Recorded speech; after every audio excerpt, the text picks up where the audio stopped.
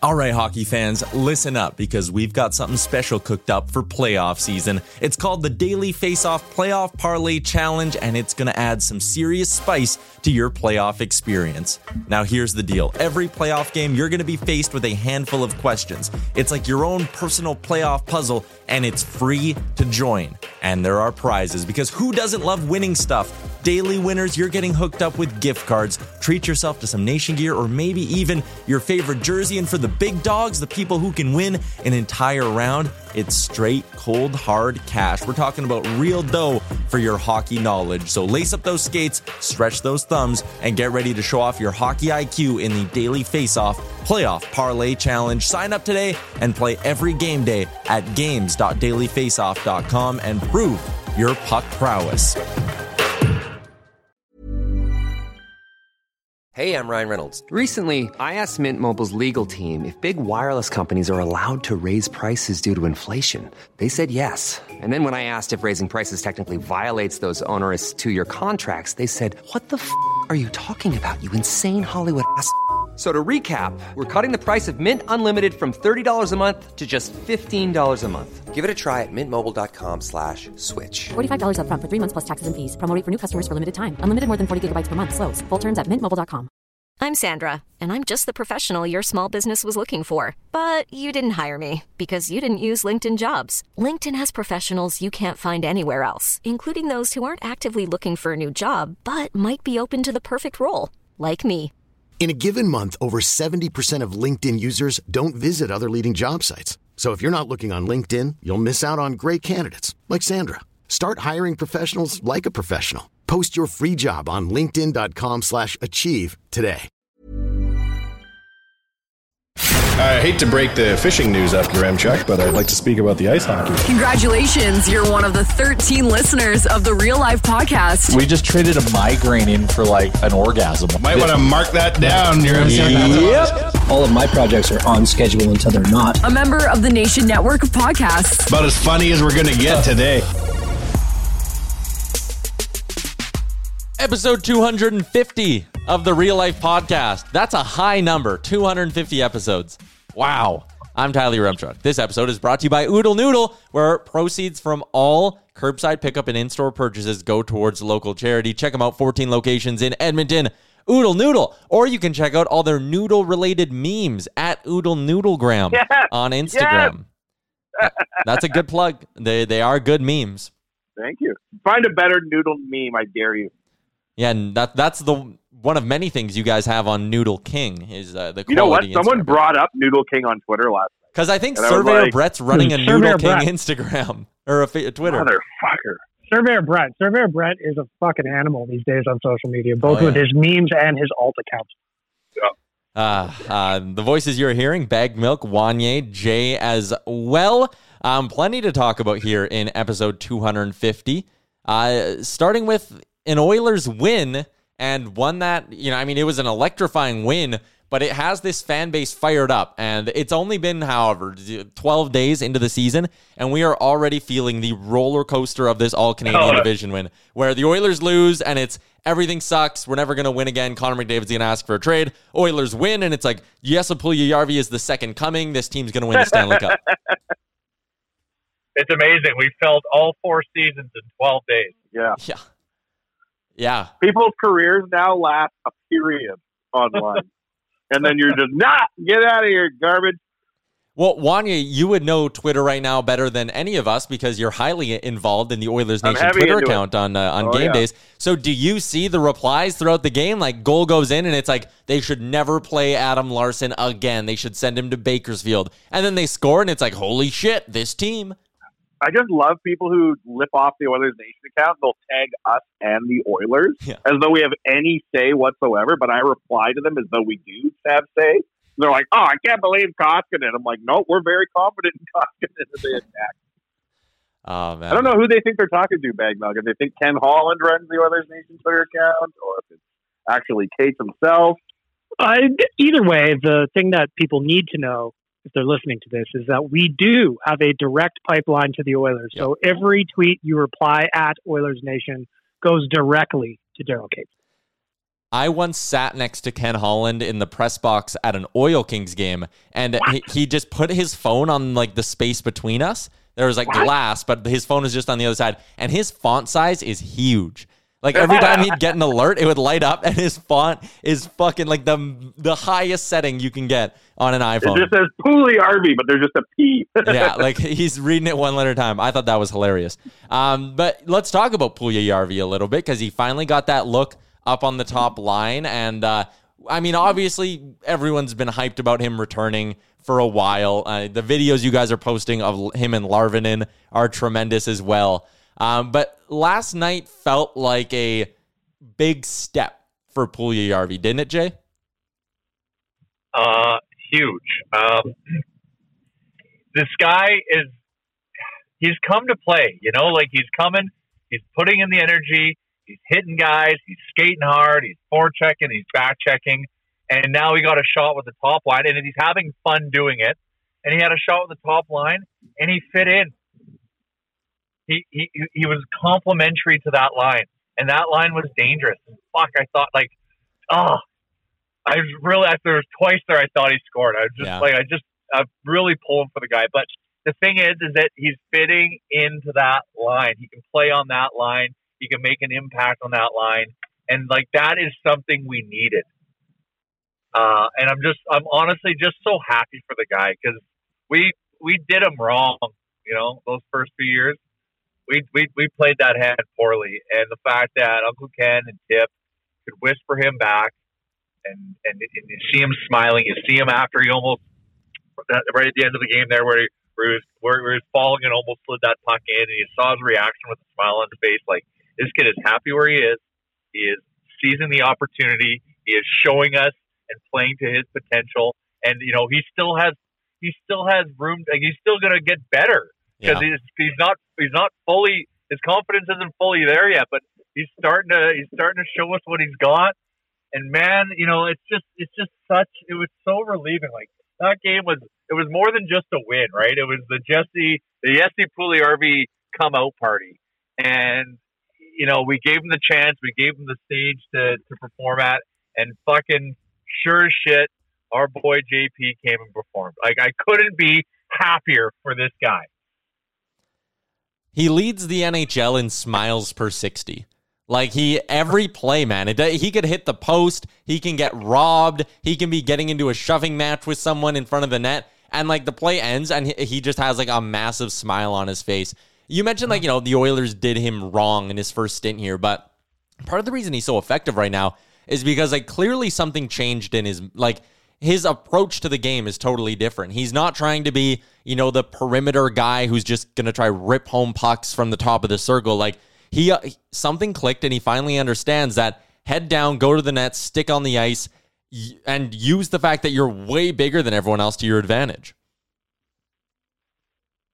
Yeah, no, he's confident. Yeah, he's more confident in his frame, and he's using it. But the other thing is, though, and you even saw it in like games 1 and 2 where he was a little nervous with a puck, where he was that shoot first mentality was going, or he would get the puck and he would just stop skating.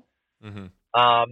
Like, he actually tried to make plays and try to go around guys, and he was going around guys. Like, it was a completely different player last night. Like, it was so good to see, and like the goals are going to start showing up here. Like, it's just a matter of time. Like, it's happening. Connor's going to find him.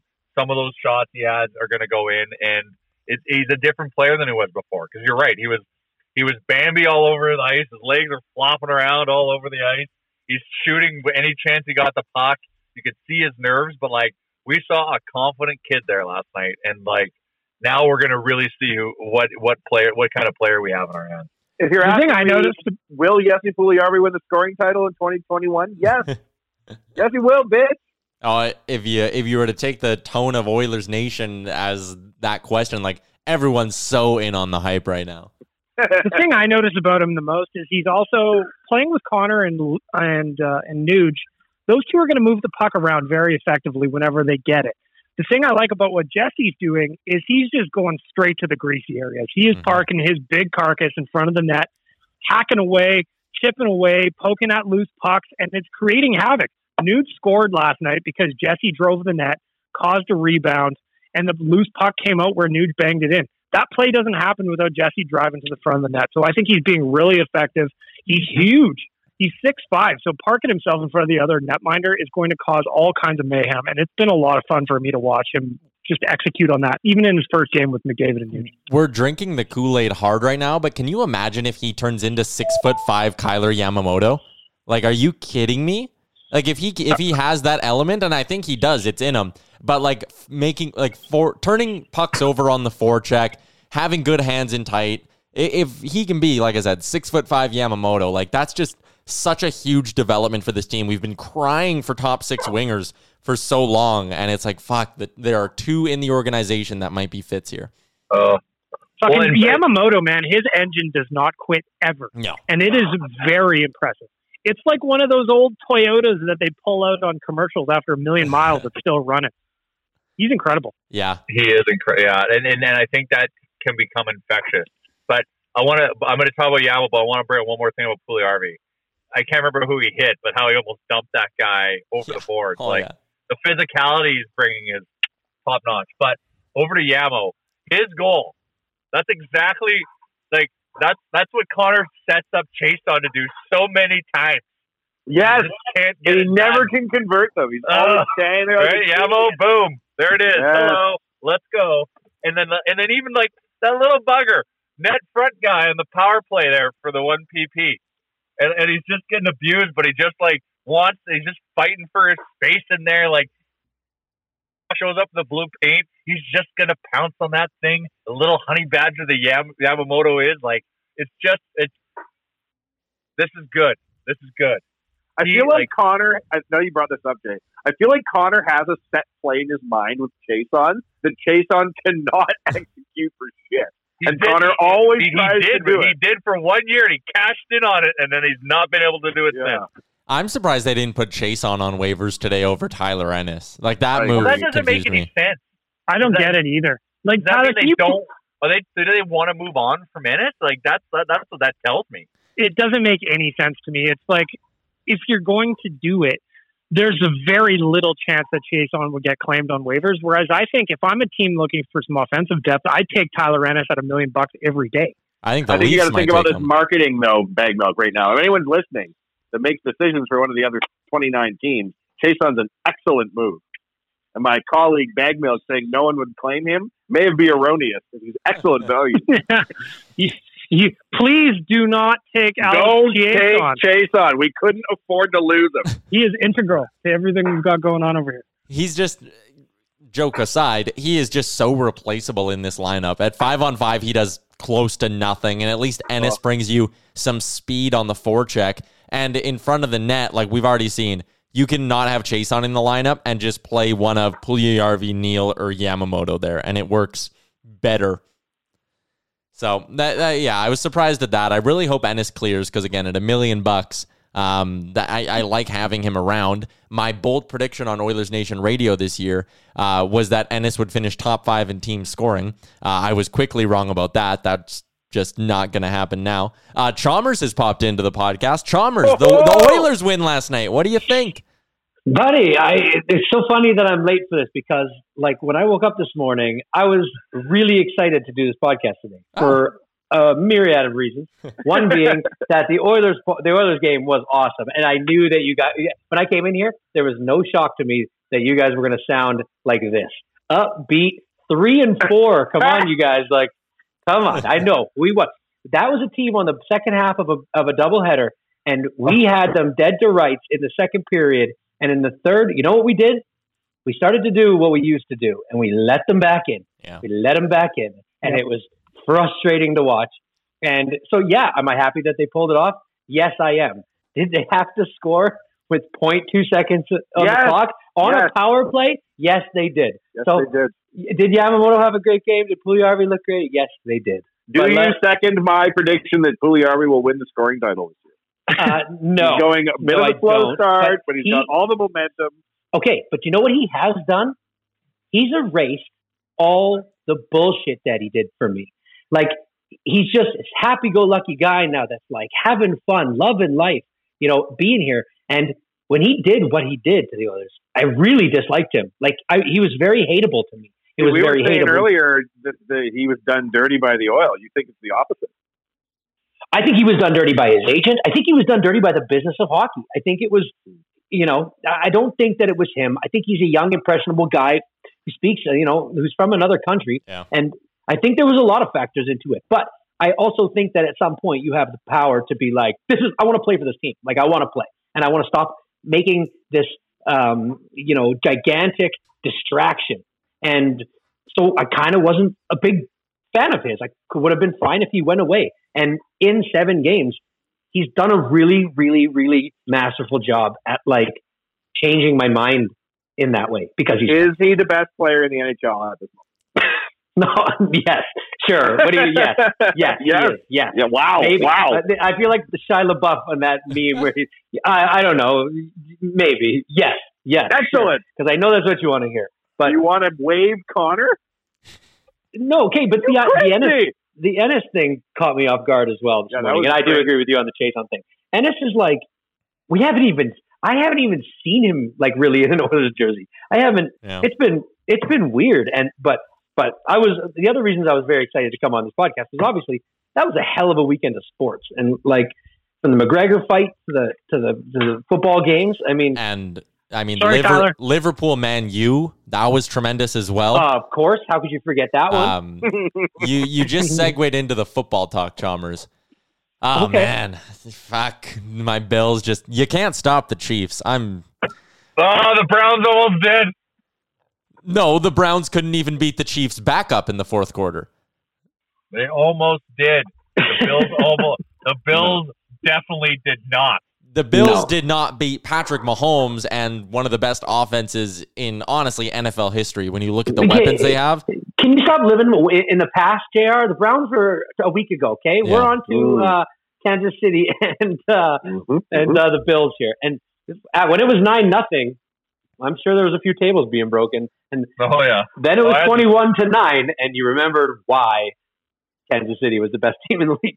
It's just, Mahomes is just automatic. The one thing I will say, though, the broadcasters might overdo it a little bit. I've been watching some funny TikToks about it, but like yesterday at the end of the game, when Tyreek Hill is like yelling at the Bills, Mahomes comes over, basically tells him to shut up. And Tony Romo's like, oh my God, the leadership. This guy, he is just the best ever. Look at the way he tells Tyreek Hill to go back to the sideline. That's what the greatest quarterback ever does. And like, sometimes he does things and the announcers, just because it's Patty Mahomes, like lose their fucking marbles about it. The moment that they showed that was, I think you're thinking of the same one, was when he was trying to push them all back. There was a sort of a little bit of a shoving match on the field, and it was getting kind of out of control, and he was running up and down the sidelines, pushing players back. And they were all, oh yeah, that's a leader right there. He's a hero. Yeah, I was like, come on. All right. A little far. We won't spend too much more time on football because I know our listeners just want us to talk hockey. But who's to blame for the Packers losing? I know we do have a lot of Packers fans that listen to us. Is it Matt LaFleur? Is it the refs? Is it Aaron Rodgers? No, I would say it's more LaFleur, but some Rodgers. Why did you not run that in? Run, baby, run. He's ran in for a touchdown already in the playoffs. Why would he not take off? He runs in for TDs all the time. Also, just like discount double check. Leaving points on the board when Brady had 3 interceptions as well, like that's tough.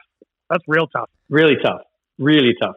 And like I don't know if you guys saw the Aaron Rodgers when they asked him, do you think that was the right idea to kick that field goal? And he's just like dejected. Like it wasn't my decision. I understand the thinking. Goddamn well he didn't want to do that. You don't fight all season to be in that position and they kick a field goal. Like it was mind blowing. And that's all people keep talking about this morning. But like it really truly is one of those things where you go, this is the NFC Championship. Like, what are you doing? Yeah.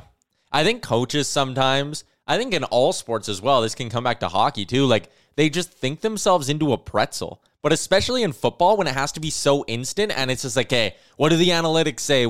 How's this happening? Like they just think themselves into this weird warp where like everyone on Twitter is like, you throw that ball, you go for it. And even if you don't get it, you still just have to stop the Bucks and then go get a touchdown. Like to kick the field goal because you want to potentially try drive the field and win the game. Or some people were like, oh, we don't want to give Brady the ball with that much time. But it's like, well, you're giving him the ball anyways. Like, does it matter if he has to drive the whole field or just get 2 first downs? Like, to me, force him to try drive the field. The Bills did it too on 4th down twice, where they don't go for it in the red zone. And I'm like, yeah, like you said, Chalmers, you play all year for those moments. That'd be like the Oilers getting a power play with 2 minutes left in a tied game and being like, we're going to rest Connor McDavid for this one. Yeah, and then the coach, the guy who hasn't, he's put in the hours, don't get me wrong. Yeah. And that is mentally draining. But physically, you're standing on the bench at that moment, you physically put your body at risk all year for this, and you look over,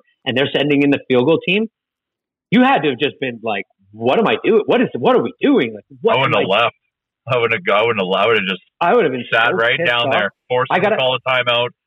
I got to give a shout out because this weekend, on Sunday morning, I got a message from a friend of ours.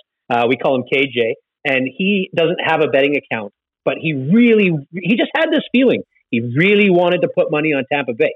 So he asked me if I would put money on Tampa Bay for him. And I said, I don't know, man. You sure you want to do that? He's like, yep. I don't know, man. The juice is like 70 points a day. So he said, well, what do I win? What do I win if I put 100 down? And I said, well, right now they're plus 148. So you would win $148. If you transferred 100, I would be giving you back 248 if you win. And he's like, yep, do it. So I did it on my book, and I was ready to bet the Packers, and heavy. And I just couldn't do it. I couldn't have 2 of those slips on the same account. So I backed him up, and I backed him up big, and he was right. So I would have lost money that yesterday. So we won big on the morning, and I took all that and did the Chiefs parlay with the over on the night game. And so it was a very successful weekend. Did you guys have the same thing? No. I bet on the Bills and Packers. Yeah, this weekend was bad. I was upset that the Oilers were. Yeah, I went heavy Packers. I took the points, and Bills. I even teased the spread a little bit just to hedge it, and got my ass handed to me. But last night I got greedy because I didn't think the Oilers were worthy of being the road favorites, given the fact that Winnipeg's record was much better than ours. It was Laurent Brossoit between the pipes. Yeah, I know. Yeah. So I played the puck line. I got greedy. So I live betted. I missed the start of the game because I was just busy and I didn't bet. So I live bet them at 1-0. At a plus 160 or something like that. So the Oil. Yeah. Attaboy, Chalmers. Yeah. Just get you on the podcast periodically, and you're right back in the mix. Just right back in the mix. It was exciting. So I don't know. I thought it was a great weekend. The Conor McGregor thing. Sorry. So you guys care about that at all? Pretend I didn't watch. Pretend I missed it. Okay, so I haven't seen any clips from the fight. We were at a hotel in Jasper, and so I couldn't get the fights. So I was watching it on Twitter, kind of just from the comment section. And but what we had done was right before on Sportsnet, they have the build up to the fight. It was about an hour-long show, and my wife and I started watching it when we got home from skiing. That fight was like $100, maybe $75. Yeah. At that moment, if we could have got it in the hotel, she would have said, "Get it." And spending $75 on a fight for my wife is something she just would not do. But she was watching the build up to this thing, and she was in hook, line, and sinker. And it was great. It ended up being the underdog, man. That goes back to your big rant you had about a month ago. Stories sell. Stories sell, man. Yeah, I think you're absolutely bang on with that. Yeah, you watch an hour documentary and you're ready to sort of run through a wall. You want to watch it. That's interesting. I did not watch the second of the fight. Anybody watch the Tiger documentary? Oh God, yeah. I still need to watch the second episode, so don't get too ahead on this. Man, it is good, but holy, the only thing I want to say is how different it was to have the Tiger documentary, only 2 parts, come out, about a year or whatever it is after the Michael Jordan documentary, because in the Jordan documentary, he got last say on everything. But when you watch the Tiger one, you can tell he clearly did not. But Tiger appears at the end of it for 1 second. But I don't know if he had editor's cut on that one. Well, but for him to be, and I'm not ruining anything for AJ, but he appears at the end was this is my life. Yep. he must be aware of it on some level. Has to be aware of it on some level, but I think that if he was like MJ in the editing room in the same way, he probably would have. Some of those stories would have been left. It wasn't a Tiger Woods like official biography by any stretch. But man, pretty wild. The relentlessness of those top athletes in their prime is just—it's something I'll never get enough of watching. So that's what you take out of it the most. Like that's what the most intense part about it is. Like what? Like no, I'm just sad because I don't know what it is. I haven't seen it yet. But well, everybody keeps telling me it's. Chalmers, that hoodie, by the way, is just everything in the world. So good. Like that, they just got him. That's fly as fuck. Oh, that is tight. This it is looks like a Club Monaco. This is an audio. This is a audio podcast. So Chalmers is wearing an all-white Edmonton Country Club hoodie. Yes. Yeah. I am. And it looks like a Club Monaco hoodie from back in the day because it's just a circular logo. It's their 125th anniversary this year. Fuck! I remember the 100th anniversary like it was yesterday. I know. I still have like a rain jacket or some shit. We are getting old, my friend. Oh, buddy. Speaking of old, I'm at my desk, as you noticed today. Yeah, not in the car. Because I went skiing this weekend, and guess what? I can't do anymore today. Walk. Yeah, I got an old man injury. Straight up, and it's not even like it's like a weird one. It's where like I was stretching on the floor after because my body was hurting on Sunday morning, and I cracked my ankle. Like when you roll your ankle, it cracks. And I instantly got the pain as if I just like level 5 rolled it. Oh no! And now I have like a high ankle sprain. It can hardly walk. Chalmers broke his own ankle. Stretching with it up in the air. It's crazy, man. I don't like this. I'm actually very frustrated by it. How are the slopes? Awesome. Cold, but awesome. Yeah. Jasper's really cool. Like in order to get a parking stall, anybody that's going to Jasper, you basically the first parking lot fills up by like 8 o'clock. The second one by like 8:15. By 9 o'clock. If you're not at the hill, you're probably not getting a parking stall. That's weekend, remind you. But yeah, it's awesome. They do their best. We had a barbecue outside, like you get warm up in the car. They still have the chalets. I mean, it was cool. We had fun. We had a good time. Feel safe out there too? Like how, measurements and all that with COVID in place. Like it's good. Yeah. I mean, the best thing about skiing is you want to be wearing a face mask the whole time. Like your face is cold, right? So everybody's wearing a face mask. They're very, very strict about where and how you line up and how you get in and out of the building. So that's really, really good. I didn't see like the ski rentals because I know that would be a stressful one because ski rentals is an area that always used to get super packed and people were just going back and forth and all over the place. So I never did witness that one. But what was the other really good thing? So at Jasper, if you guys know, there's a mid chalet. There's a mid mountain chalet. Yeah. And it used to have it had the best fire pit. It was just basically a mid mountain party. It was depressing to ski by it. I'm not going to lie to you. A few people standing outside having their hands over the fire, but nothing like what it used to be. So it'll be back. I know. I know. I'm with you. I noticed the same thing when I was there. Yeah, you'd have definitely skiing sober a lot more in this type of environment because you can't go in and sit down and get drunk. Probably a good thing. Yeah, not a bad thing. Well, apparently I injure myself when I'm sober, so you're not as loose. Yeah, exactly. So no, all in all, it was perfect. I mean, we're gonna go skiing a lot in the next couple months. Yeah. Yeah. Hell yeah. I want to try to get out this year. I didn't get out last year's first year in a long, long time that I didn't get out skiing once. I regretted it big time. We have a listener profile to do. I'm going to take that right now. Yeah, brought to you by Oodle Doodle. This one is from Caden Den Oudston. Caden Den Oudston. I really hope I'm saying that right. He starts off with before he answers a question, he just puts 4.5. Oh my! I don't get what that means, but not bad. He's keeping it pretty legit. Go on. Caden Den Oudston. 4.5 inflated, but not necessarily impolite. This is before the buzzer beater last time. You filled this out as. Yeah. Oh, this is from a while ago. It could be anywhere. This was after the Montreal Canadiens series. That was a snapshot in time for now. Caden knows it's not polite to point. He's a social media manager / marketing assistant. I just got that. Social media manager. So, I mean, marketing assistant, social media manager, he could give us some feedback on how he thinks this real life listener profile thing is. Is this, a good marketing idea for us? He lives in Lacombe, so, just a little bit south of Edmonton, and it's home of the world's largest fishing lure. Len Thompson. Oh. Lenny T's are from Lacombe. Yeah. I love how many. Lenny Thompson, it's a 5 of diamonds. It's a giant 5 of diamonds lure. Yeah. I love how many places in Alberta have like world's largest this. Like the Pasenka in Vegreville or the sausage in Mundare. So there's odd. The mushrooms, the mallard of Andrew, the mushrooms of Vilna, the landing pads of St. Paul. Yeah, the landing pads. You hit his wheelhouse. You're Jack. Yeah, the Jay, you got rampant STD of Banff. Yeah. I've got family in the winter, man. The rampant STDs. Oh, yeah. You don't make him say it again, JR. I didn't hear it. I'll listen back. Oh, mercy. Keep going, your MJ.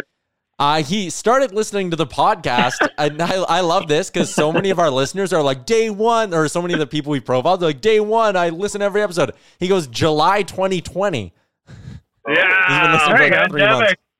We caught him. He was bored, and we got him. He wants to give a shout out to his friend Austin for recommending the podcast 50 times. Oh, damn, Austin! Austin sounds like Austin is the one that deserves the listener profile. Yeah. Oh, wow. Austin, if you're listening to this. You're owed one. I know for a fact LA Liquor in Lacombe has just been restocked with Nation beer. Oh. Well, there you go. Are you trying to sell him something? He's trying to be nice to us here. You're like, that's great. Yeah. I want to buy him a 4-pack. Oh, I see. I don't know if I'm illegally allowed to say that. If you're if you're handing out beer, me and Chalmers listen to this podcast like a lot. I don't like beer. If you're of age, we should talk. If you're not of age and you have a reasonably good ID, we can talk. And then for all your home decor needs, you should go to Downton & Co. in Lacombe, and for all your lunch needs, you should go to Out and About. What is happening right now? Cinco Cafe. I don't know. He's fucking an infomercial for Lacombe. Wait a minute. Is this brought to us by the Tourism Board of Lacombe? Are you doing like a Barstool Sports thing where they're trying to save Michigan businesses? You're the Oilers Nation trying to save Lacombe businesses, or what? I got family in Lacombe. I gotta help them out when I can. Oh, I didn't. Well, I should have known that, but I did not know that. Okay, keep going. Yeah.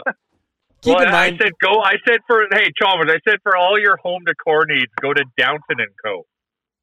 That's either a hell of a coincidence. That's a good point. That's a hell of a coincidence.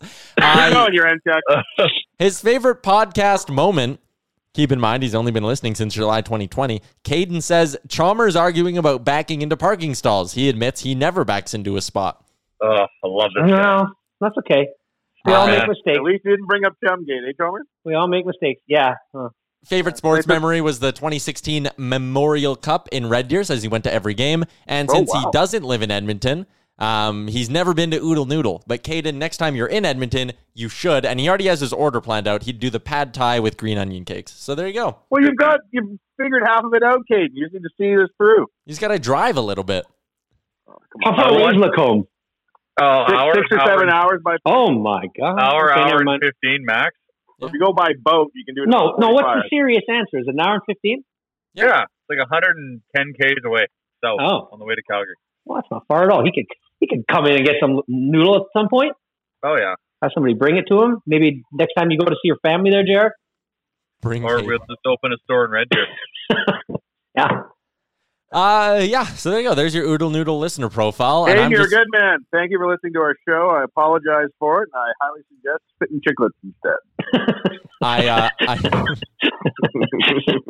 I just updated our the sheet to make sure we got like fresh ones from everyone on Twitter, and we got 1, 2, 3, 4, 5, 6, 7 more to go until we're all caught up on all the listener profiles that people have sent us. And There's a brand Thank new. you for playing along, everybody. It's nice. It's nice to know names. It's nice to hear stories. Joe Rogan didn't do that shit. Nope. 3 hours of nothing. Yep, that guy. Oh, come on, Chalmers. I'm just kidding. I haven't listened in a long time. You know what else Joe Rogan doesn't have? a promo code at Twig and Berries. Hello! twigandberries.ca, where you can get the Getting Lucky threesome. Oh, sorry, you wanted that? Ooh. You can get the Getting Lucky threesome just in time for Valentine's Day. A nice red pair of their nutsack underwear, a nice red long sleeve, some socks as well. It's only $50. That and so much more. No judgment, no shaming, no fancy words. Just real men. twigandberries.ca. Also, shout out to their sales section, which as a good Ukrainian boy, I love a good sales section. They got some quality products in there. And you can also use the promo code NATION15 for 15% off your order. So there you go. twigandberries.ca. Well done, Chuck. Anything else from the Oilers' start to the season that's caught anyone's attention? Anything else you guys need to get off your chest? Speaking of Twig and Berries, I thought that old Daryl was going to pummel Wheeler last night for hitting him in the face. Yeah. Yeah, that would have been it. That would have been a good fight because Wheeler's tough. So is Darnell as well. But that would have been I think Wheeler knew that it was a little cheap shot giving it to him in the ribs like that. He didn't really like stand up for what he had done very much. He just I know, but he's very accountable too. So he probably been like, okay, I'm sorry, I'll pay the price. Let's go. But I know Nurse, like he's also probably trying to coax a penalty on a Nurse, and it was a very important point in the game too. So a power play either way could have been damaging. So yeah. One thing I'd say about last night's game, Chuck, one of my many Oilers-related hobbies is wringing my hands and lamenting people we let go too early. You know, I love doing that, right? At no point last night, watching Laurent Brossoit play all right against the Oilers, did I miss him as a goalie. Ever. No. He's gone on to have an okay career, but I don't know what the hell we were getting when he was here. He is what he is. He's an incredibly average backup goaltender. Like, there will be the odd night where he gives you, 35 saves and he plays great, but for the most part, he's just going to have a 900 save percentage and he's going to give up 3 goals a game. Like, that's just kind of who Brossoit is. I think in that situation there, like with Hellebuck, and Hellebuck would start all 56 games, I think, if he could. I think he's probably in a decent spot is Laurent Brossoit. But yeah, I don't miss him here either. Like when they're playing the Habs, you miss Jeff Petrie because you're like, fuck, why can we have that in our lineup? But not with Brossoit. No, somebody said on Twitter, like, the Oil gave up on Brossoit too soon. I'm like, I don't know that they did, actually. No, if he was starting somewhere, then we would have. The fact that he's still a backup. The thing that sticks out to me when I think of Laurent Brossoit, and this will be my junior hockey rant, is, man, those Oil Kings teams that were winning Mem Cups, winning WHL titles, you look at the nucleus of those teams, like Henrik Samuelsson did not pan out. Griffin Reinhart. Yeah.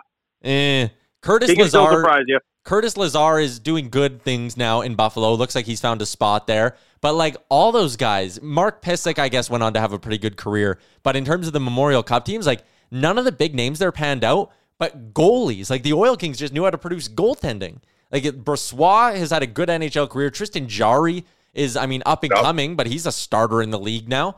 And so where I'm going to this is the name you need to watch. The kid the Oil Kings have right now, Sebastian Cossa, who's 17 years old and like 6'5", 190 pounds. That's a guy to watch. Like he's probably going to go in the first round or very early in the second. He'll be one of the highest goalies taken. But for those of you who care about the draft and care about local hockey, Sebastian Cossa, Fort Saskatchewan product. He's a fucking beast. Speaking of local guys, you see who scored last night for the Sharks? Noah Grigor? Yeah. Not too shabby. Famous Moose Jaw Warrior. Big time. Yep. And I was almost going to tweet something about it, and I was like, nope, that's one of the things Oilers Nation cannot tweet about. Oilers Nation cannot shout out Noah Gregor. That doesn't work like that. No, Gregor did, and Gregor should. Yep. Crazy Uncle? Crazy Uncle. I like that picture that he posted of him, of Jason Gregor rocking the Noah Gregor jersey. I thought that was really good. He told me off so hard one time because our draft prospectus didn't have Noah higher. No. So I'm not gonna be accurate, but I'm gonna get the point across. So like we were doing our prospect profile, and we were counting from 100 to 1, and we were at like 50, and we haven't mentioned Noah Gregor yet, and that's where like Gregor thought like that's where like the consensus was where you'd be is around 50. So he was pissed at us because he thought we missed him, but we actually had him at like 46. So we actually had him better. So but ever since then, Gregor's nickname is Crazy Uncle. Crazy Uncle. That's funny. But he scored a goal, and if you use that name, Gregor, at Papa John's, you get 25% off your order. I do that quite regularly. Yeah, that's one of Gregor's promotions on his show, is use the code word Gregor. What the fuck just happened here? What did just happen here? Are you going to sponsor the next segment by the Spindle Factory? We're cross-pollinating I think got into a car accident or some shit. Oh, jeez. That was a really harsh reaction to me just shouting out. Yeah, apparently you can shout out half of I legit thought you got in car accident. Yeah, me too. Try the Gregor code at Twig and Berries and see what happens. You're reading the legend of the downtown businesses of Lacombe word for word. He off-brand mentions something he enjoys eating. Yeah, he goes over and promotes a promo code for Papa John. Because it was relevant. relevant. In Lacombe with 2 gas. It was relevant. We were talking about Gregor, and I used the code word Gregor at Papa John's on Friday. Yeah, I figured if anybody wouldn't deem that or get that kind of response from you guys, it would be your best buddy, Jason Gregor. Well, he'll love it.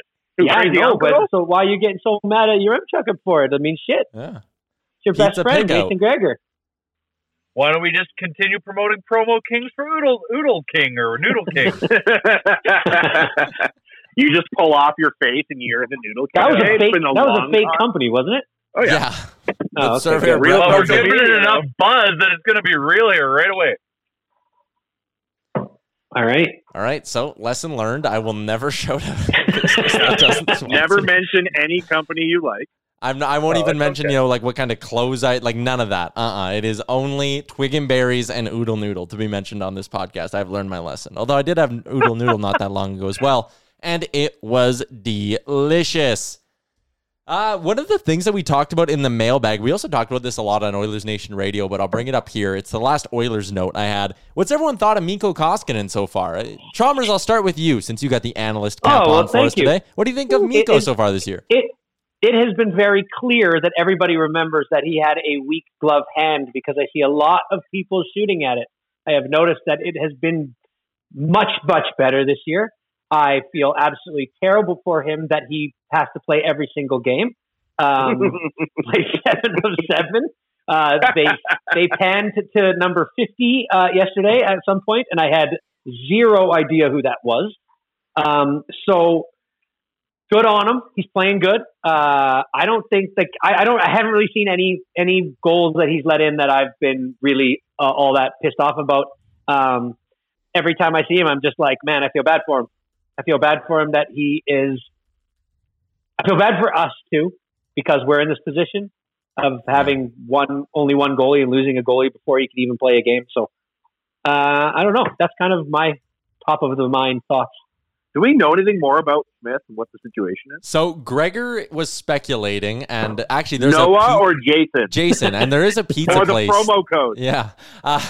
But Gregor was speculating that it's a knee problem, or that's what he's heard. And then Dave Tippett, it was Stauffer said today that apparently Smith has been skating on his own here in Edmonton while the team's on the road.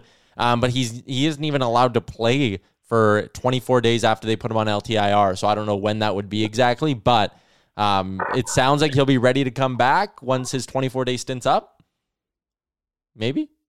I don't know. Where's the goalie we claimed? Yeah, I don't know where last I heard Troy Grosnick was in Montana at the border waiting to see if he was supposed to drive to Edmonton or not. So I would assume he's in Edmonton quarantining, but who knows?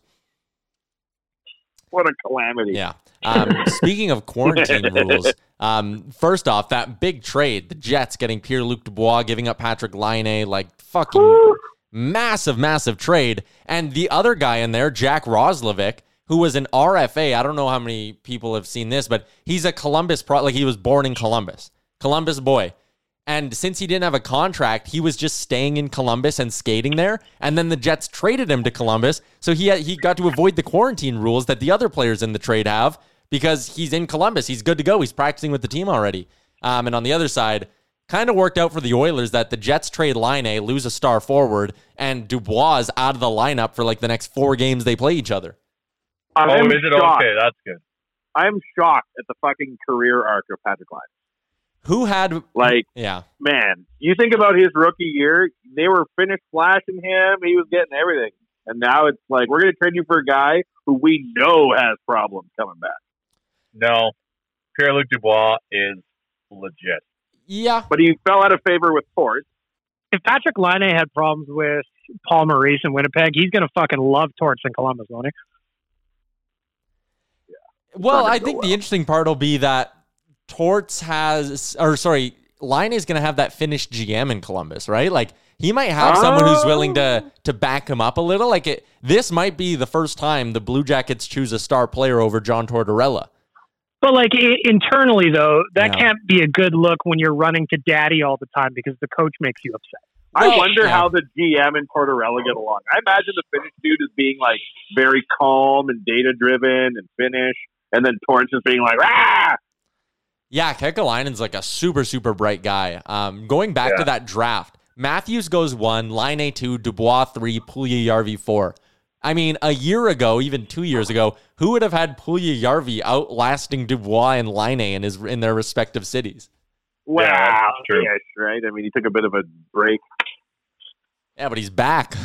It's interesting to watch. But, big trade, obviously. And the Jets, just like, that's center depth in Winnipeg. If they want to roll 4 centers and just go Scheifele, Dubois, Stastny, Lowry, that's unreal. That is unreal. So good. Yeah. Why don't you marry them then, Tyler? Yeah, if you love them so much, why don't you just go talk about them for a minute? Easy, Wanye. Why don't you go marry Matt Tkachuk, who's busy trying to hurt me? I mean, no. Marry Matt Tkachuk.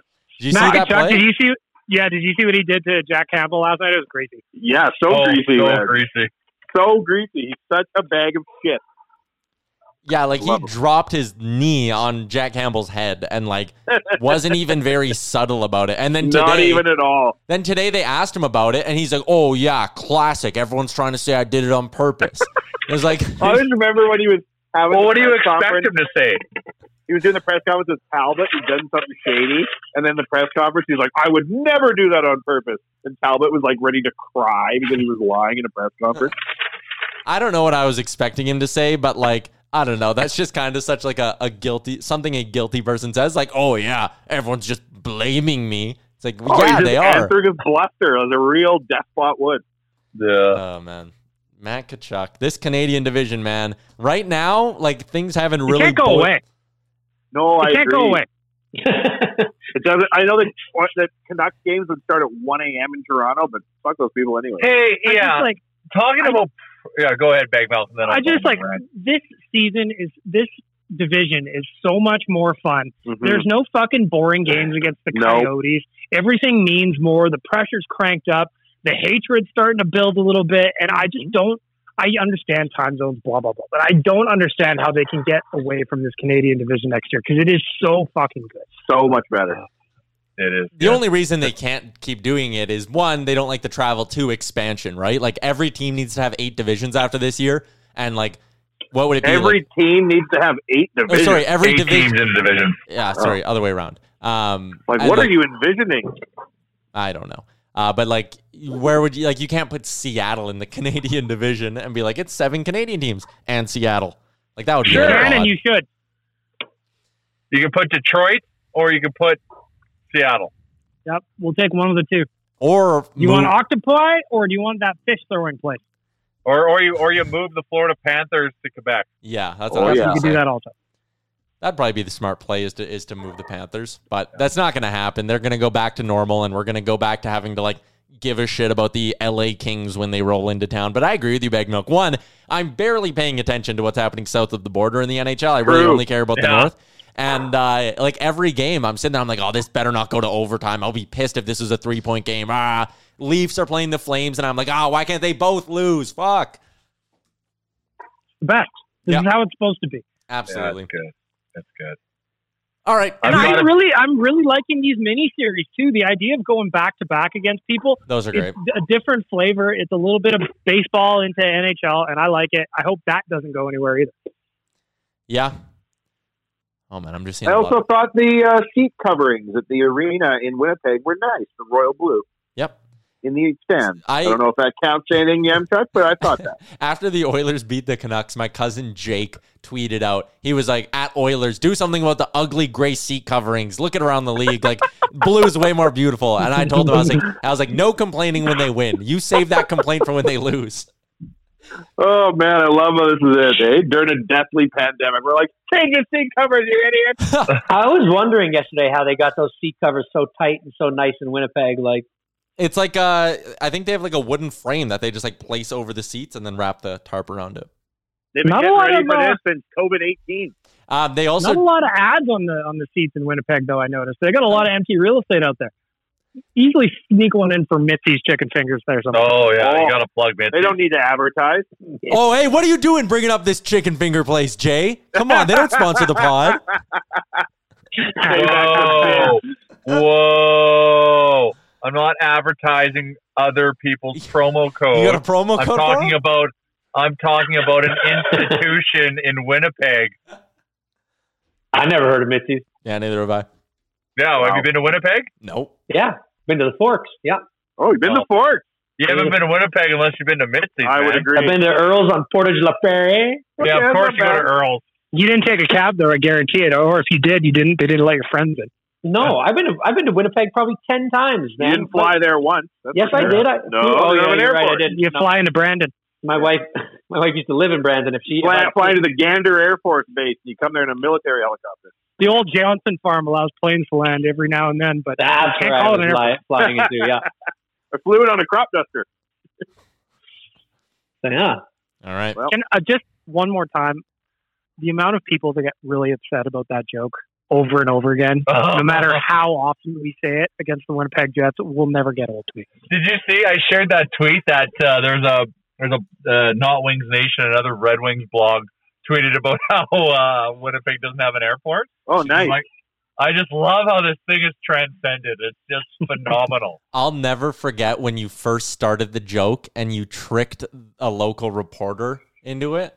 And I was just like, I was watching the newscast at home and I was like, oh my God, what is going on the TV right now? And I like felt bad, but I was like, because I don't know, like at first when the joke first came out, even me for a second, having never been to Winnipeg, I was like, really? Like there's no airport like in Winnipeg? And then you kind of shake your head and you go, no. We haven't got around to it yet. I remember Josh Park yesterday was literally like, wait, is there actually not an airport in Winnipeg? And I was like, I had a guy one time tweet at me, I'm in the airport right now, and took a photo. And it was like, welcome to Winnipeg. And I'm like, you must be mistaken. That must be the train station. Probably Winnipeg, Kentucky. Yeah. Yeah, definitely not Winnipeg. All right. You know there's an Edmonton, Kentucky here, Amtrak? Did you know that? Really? And it's listed as an airport code on Expedia. Huh. Yeah. Don't go there. There's also a Paris, There's an Kentucky evil time. Tyler Yaremchuk there. And he talks on local radio. And he, too, loves Twig and Berries. And using the promo code NATION15 to get 15% off your order at Twig and Berries, and literally never using another promo code anywhere else in your life. There you go. That's the way. That's the spirit. That's a good transition point for this podcast here, because we are going to be joined by a special guest here on the Real Life Podcast. Always a pleasure whenever we can get a former Oiler to hop on and share some stories with us. And we're joined now by former Oiler, veteran of 100 NHL games, Liam Reddix. Liam, how's it going, man? Good, thanks. How are you? Good. Appreciate you giving me some time here. Excited to chat about your career a little bit, and want to just start right from the beginning here. One of the things we love doing when we get former players on the pod is talking about the come up a little bit. And for yourself, I mean, I was looking back through your numbers in minor hockey in Ontario, and I mean, you were a goal scorer, you were a point producer from a young age. I guess where I want to start is, I think all Canadian kids kind of have, the dream of making it to the NHL. But for you, when was the moment where it went from just being a dream to like, oh man, I think I actually have a shot to make the NHL here? Great question.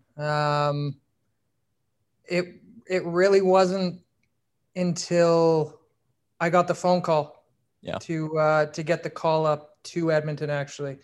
I like you said, I was always scoring points and being a big contributor offensively throughout my career in the OHL, minor hockey, all that stuff.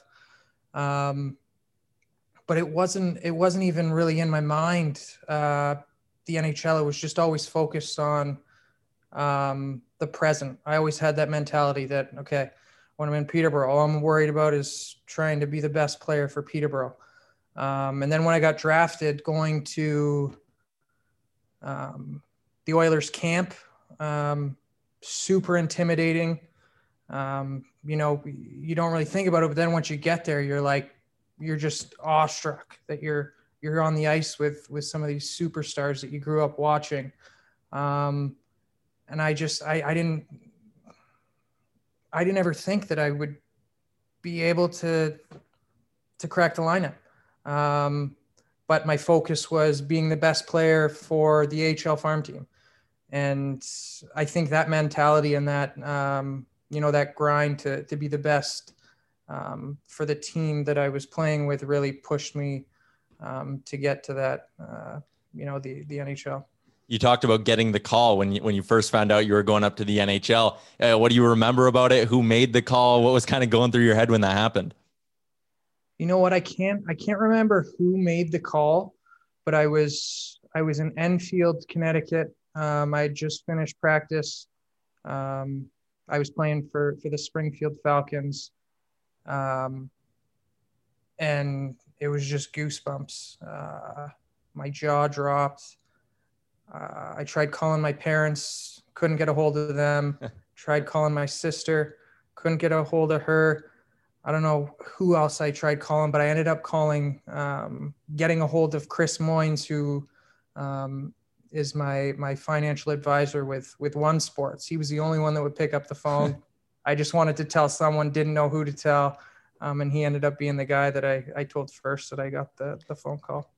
You ended up playing in an even 100 NHL games, but what do you remember about game one? Like, was there that welcome to the NHL moment at some point where, like, did you get your bell rung early on in the game? Do you remember, like, looking out of the crowd and being like, man, shit, I can't believe I'm here right now? I remember it being, I believe it was a St. Louis Blues. I think Kyle Brodziak took warm-ups and then he couldn't go. So then I got tossed in. My second shift, I got a breakaway against Toivonen and I choked. I thought, oh my gosh, first shift, I'm going to light up this goalie. And I just couldn't. I got it on my backhand. I couldn't get the puck over his pad. But at one point of the night, I remember lining up and Dougie Waite was on the ice, I believe, Paul Correa. And I was like, are you kidding me? Am I actually on the ice with these guys? Really cool feeling. And one I'll remember forever. It's a great tie-in because our guest on the podcast next week is going to be Kyle Brodziak. We're going to chat with him a little bit. While we're on the topic of first, what do you remember about the first goal? First goal was the following season. We were playing at home against the Colorado Avalanche. It was me, Pisani and Cogs that were out on the ice. And I can't remember who shot the puck. I think it might have been Pies, but he shot it in the slot. It went off the back wall and it popped right out to the side of the net. I had an open net. I just raised the puck over Budai's pad there. And I think I did like 4 or 5 different sellies because it took a minute to sink in. And then I was like, oh my gosh, I got to go down on one knee. Then it was like, all right, now I got to jump into the glass. Like I just couldn't contain all my emotions. It was an awesome feeling. I've noticed you remember the goalies and all these specific plays. Do you have like a pretty good memory of like things that happened throughout your career? There's just certain particulars that I remember. To be honest with you, like before I got on here with you, I was talking to my wife and I was like, you know what? I wish I could remember more because it felt so quick. And I feel like I didn't really take it in because it was just like every day you're showing up, you're trying to earn your keep. And you never really get to, not that you want to be in a comfortable state, but there was just never that for me. It was always, am I going to get the letter to go back down? You know, that was the feeling. So I couldn't really enjoy it, but I do have bits and pieces that I really remember vividly. I heard an interview that Andrew Cogliano did a couple months ago, and he talked about how there was a point in his career where he had to shift his mind from, okay, I'm going to be an offensive guy that scores, 30 goals a year. I need to learn to be more defensively sound. If I want to make it in this league, I got to learn how to penalty kill and all that. For you, as a guy who scored so much in junior, was there ever an adjustment you had to make when you got to the pro game that like, hey, I'm not putting up a point a game anymore. Like there are other things I need to focus on doing if I want to be successful at the pro level? I was actually really lucky. My last year in Peterborough, we had a fantastic hockey team. And before that, I was always the main man. But that last year in Peterborough, we had Jordan Stahl, Steve Downey, Pat Coletta, Dan Ryder, list goes on and on. So I kind of got bumped down on the pecking order, and I went to like the PP2, and I was doing more penalty killing. And Dick Todd was the coach, and he really focused my game on being a more complete hockey player. I think that was the where it really started. And then the next year, the following year, I went to the East Coast to Stockton Thunder, and didn't have a great start. And I just early on, I got knocked out of the lineup, and I just had to find a way to get back in. And that started in practice. And it was just like, I treated every practice like it was a game 7, and just trying to earn it every day. And that's really where I found my niche, that I was just going to be every day, put in the work, grind, and just do whatever I can to be, that player that can play any position and do whatever they ask of me. When you finally made the jump to Edmonton, I mean, you talked about, showing up at the camp and having all these guys around you and just kind of being starstruck. What were your first impressions of the Oilers organization when you finally got here? Because, I mean, when you got to the Oilers, they were kind of at a point that here at Oilers Nation, like we've dubbed that the decade of darkness. But what were your first impressions when you got there? Like in terms of just the whole experience? Yeah, like the culture, just being around that kind of group they had at the time. I mean, it was coaches in and out the door for a lot of it as well, but the culture inside that organization, sort of what were your first impressions when you got there? You know what? I was just so, again, like I said, just so starstruck and like in awe that I didn't really get a chance to really pick my head up and be like, take in all of those different things. I can tell you that, the older guys, the Horkoffs, the Moros,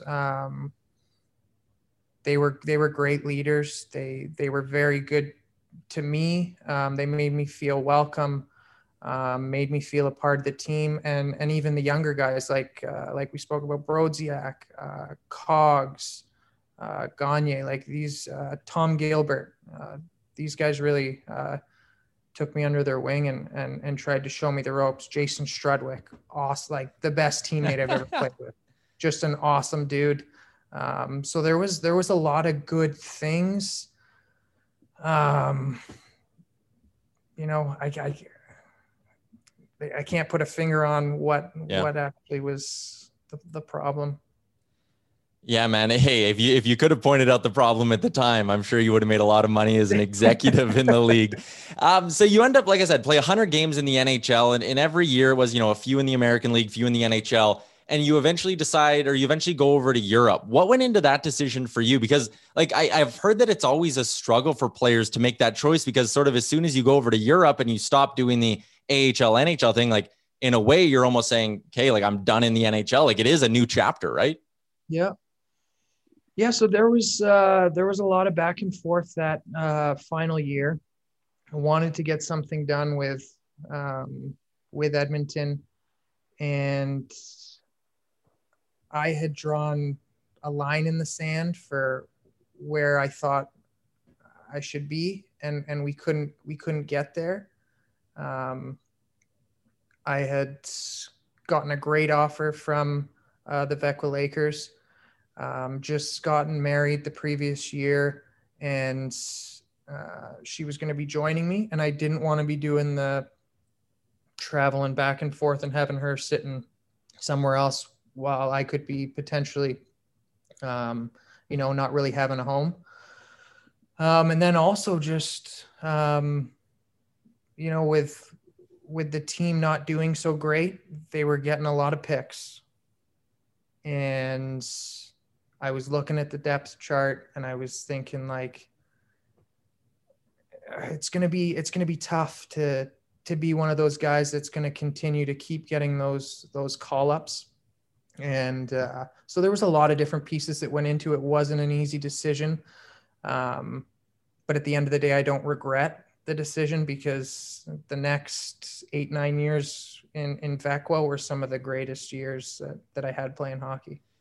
When you first jumped over, did you even imagine that it would go on as long as it did and you'd have as much success as you did there? Like you said, almost a decade playing in that league with the same organization. Yeah, no, that was never the intention. When we did decide to go over there, the intention was that I would hopefully have a good season, maybe 2, and then try and get myself back to North America.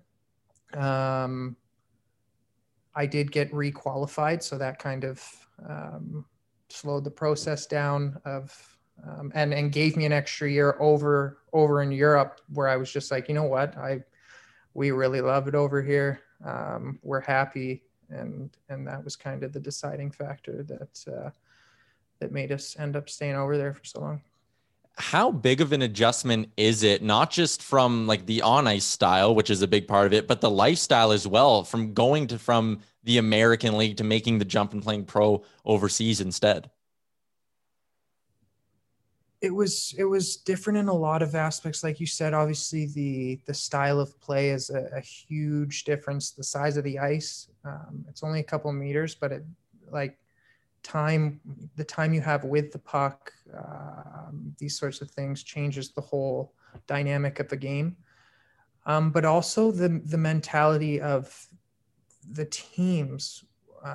In the AHL, you're a team, but everyone's fighting for the spot up in the NHL, right? So there's camaraderie, but there's also a lot of it's inner competition, right? Going on. Yeah, a lot of stuff going on in the background. And over in Europe, it's completely different. There's just a synergy between the teams, the good teams that I played on, that I've never felt that unity in a group that I had over in Europe that I had in North America. So that was a really, really cool experience to have those experiences with some really good hockey teams over in Europe. I've never been to a game overseas, but the one thing, whenever people go, they're always like, man, the crowds are just nuts there. And you played in a Rexall place that would get pretty jumping at times. How do you compare? Like, how's the energy different? How's the crowd different when you compare a sold out Rexall place to a sold out barn in the Swedish league? They're uncomparable. Because obviously it gets louder, crazy loud at Rexall. I think of the rink in San Jose that's just like electrifying when they're standing up. But then you have the rinks over in Europe, at least where I was playing in Vecua, that holds 5,500. But it's a smaller rink. They're so loud, and you have all 5,500 people jumping at the same time on cue. It's like the roof's going to come down on you. It's a whole different level. So it's different. It's more, I guess it's just more intimate where you feel like they're right on the ice with you all the time, which is cool. Now let's talk about the flip side of a crazy packed barn. I don't know how much hockey you watch nowadays, but could you imagine having to play an NHL game in one of the rinks right now where it's just silent? I do. And I have watched some of the hockey, and I got a lot of respect for those guys that are doing what they do at the level that they're doing it without the fans. That has got to be extremely difficult, I would think, to be playing in the NHL and having an empty barn. Crazy. Yeah, like one of the big topics early in the season for the Oilers, at least, has been, like a guy like Zach Kassian, who usually just loves the energy of the crowd. He throws a big hit and there's 18,000 people screaming right after it. And now he throws a big hit and it's automated crowd noise that gets like 10 decibels louder. Like, as an energy guy as well, like it would probably just be the craziest sort of mind game to have to play that when you do something big, you're not getting the banging on the glass or anything. It's just nothing. For sure. And it's already like, the seasons are already like a mental grind. And, some nights you're going out there and you're sore and you're beat up, and the fans are what gives you that extra kick in the butt to like get going, And when that's not there and you have a guy, like you said, Zach Kassian, that really feeds off that energy. And there's lots of guys in the league like him that, man, props for what they're doing right now. Speaking of the season going on right now, the All-Canadian division, I mean, I'm sure you have been a part of Battle of Alberta's, Edmonton versus Vancouver, that rivalry as well. Can you imagine having to play one of those teams 9-10 times, not just in like a normal season, 9-10 times in like 3 months? Absolute war zone. I hope these guys don't hurt each other, because I can only imagine, like in the A, I couldn't stand when you had to play teams 9-10 times, because by the 5th, 6th game, it's like a bloodbath. It's crazy. So for these guys to be doing these little mini series within the regular season is cool in a sense, because it's fun to watch, because you see those little battles going on within the games. But for them to be doing that on a consistent basis, going into these little mini series, that's a tough grind for sure. A few more for you, Liam. And this is one I love asking guys who play in Europe, and you seem to be good at remembering names. I'm thinking you'll give me an answer here, but in terms of guys you maybe played with or against in Europe, is there one guy who was just so skilled but never quite made the jump to the NHL? Like a teammate, anyone you played against, you'd watch and you go, I don't understand how this guy isn't an all-star in the NHL, but for some reason it just didn't work. I mean, maybe it's a guy you played with in like the American League as well, who just never quite made that jump, but was just insanely skilled. Tommy Kallio is one name that comes to mind. I can't remember where he got drafted, but he had a heck of a career over in Europe, and I played with him in Vecchia. Another guy that I think of is Joki Lidstrom, who's in Skellefteå. I think recently he went over and he almost made the team in St. Louis, maybe. Got traded to Toronto. This guy leads the league like every year in the SHL. And you get him the puck on the power play, and it's a goal. Just get Joki the puck, and it's a goal. But for whatever reason, it just didn't translate over here in North America. I don't know if it's because of the extra room he has on the power play with the wider ice. But this guy, he could play. He's still playing, and he's still right up there in the points. He's one guy that comes to mind when I think of guys that didn't actually make it. And we'll end it with this one. You're a former Oiler. This is an Oilers podcast on Oilers Nation. So give us your best Oilers memory, whether it's, a game, a run of games, a goal you scored, maybe something that happened in the room, anything like that. What would be your number one Oilers memory? My number one Oilers memory. Wow. I'm hitting you with hard ones. I'll never forget taking the LRT to the games and having to get off the LRT, jump the fence to an NHL hockey game, jumping the fence to go down the stairs to get into where the players enter. That's one memory that I always think about, that it's crazy that I was playing in the NHL, taking the LRT, jumping a fence to get to a hockey game. Awesome though. I think that's amazing. And another one is, I got called up, and Kelly Buchberger tells me, all right, when you land, get right to the rink, drop your stuff off, and go from there. So the team was playing on the road the night before. So I get to Edmonton at like 6 a.m, show up to Rexall, and I get let in, and then I get to the room, but the sliding doors won't open. So I'm smashing on the doors. I hadn't slept all night because I was so excited I got called up. And then I was like, all right, forget it. I'm just going to lay here for a sec. So I was laying on my bag out front of the sliding doors at Rexall, where the players come out of the room. And I fell asleep. And at 11:30, I can't remember who came and got me, but the trainers finally got home. Yeah. From wherever they were coming from. And they were like, dude, what are you doing? And I was like, coach told me to come right to the rink. He was like, buddy, go back to the Sutton place. We'll unpack your stuff. The guys have a day off. Like, I don't know what you're doing here, but I was just like, I was so embarrassed. But those are two kind of stories that stick out to me when I think of my time in Edmonton, minus obviously my first goal, my last goal. Funny, my last goal was again against Colorado, but this time in Colorado against Peter Budaj. So I scored my first goal against Peter, and I scored my last goal against Peter. I had gone 44 games that season without a goal. I had 9 assists. I had like 84 shots, hadn't scored all year. Kelly Buchberger says, man, you got to change your tape. Why are you using white tape? You're not a sniper.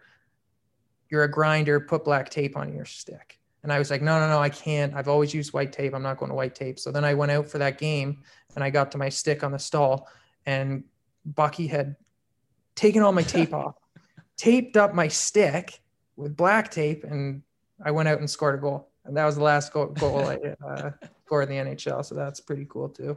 Were you a superstitious guy at all? Like when you'd go on a run like that where you didn't score, like were you doing anything? Were you eating different things for meals and all that? Or were you just kind of, I was like, I'm just going to go out there, play hard, and if I score, I score? Yeah, I was never really focused on stats, to be honest with you. So I would change different things just because I like trying new things. But in terms of the tape, I never really wanted to mess around with the tape. I always used white tape. I didn't like the look of black tape. Didn't like looking down on the ice and seeing the black tape with the puck on my stick. So, but no, I wasn't overly superstitious. I love that you brought up the fact you had to jump the fence from the LRT station. Cause like I remember as a kid going to games at Rexall and having to park like 3 blocks away, and it'd be like -25 in February. I mean, my dad would be like walking, and then you get through the LRT station and all that. And like you go into that old barn there and you compare it to what they have now. And it's like, you guys used to have to park if you drove like on that ramp outside, and now it's like a heated underground thing. Like I look at that, I'm like, man, the guys that played at Rexall, you probably have some great stories about like weird little Rexallisms, things throughout the rink. I mean, the press box being where it was, that was a hell of a barn. Yeah, it was cool. Yeah, a lot of fun. Liam, really appreciate your time, man. This was a really great chat. Like going back through memory lane with you. Appreciate your time. Awesome. Thank you. All right, there you go. That is former NHLer Liam Redix. I love that story about him falling asleep on his bag. And that is going to wrap up episode 250 of the Real Life Podcast. Shout out to Oodle Noodle. Shout out to Twig and Berries. 15% off. That is the only promo code you need in your life. Thanks for tuning in. Thanks for subscribing to the pod. We'll talk to you again on Thursday. Great job on making it through the entire hour of the Real Life Podcast. Don't forget to like and subscribe wherever you get your podcast from.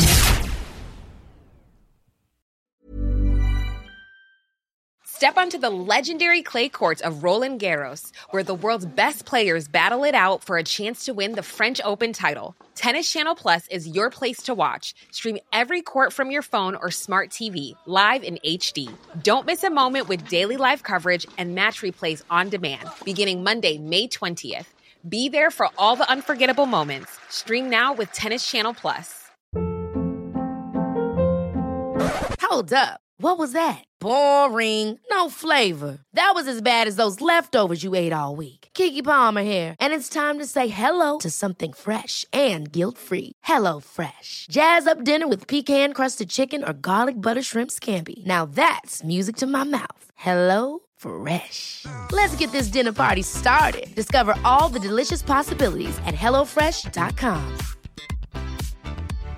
Hi, I'm Daniel, founder of Pretty Litter. Cats and cat owners deserve better than any old-fashioned litter. That's why I teamed up with scientists and veterinarians to create Pretty Litter. Its innovative crystal formula has superior odor control and weighs up to 80% less than clay litter.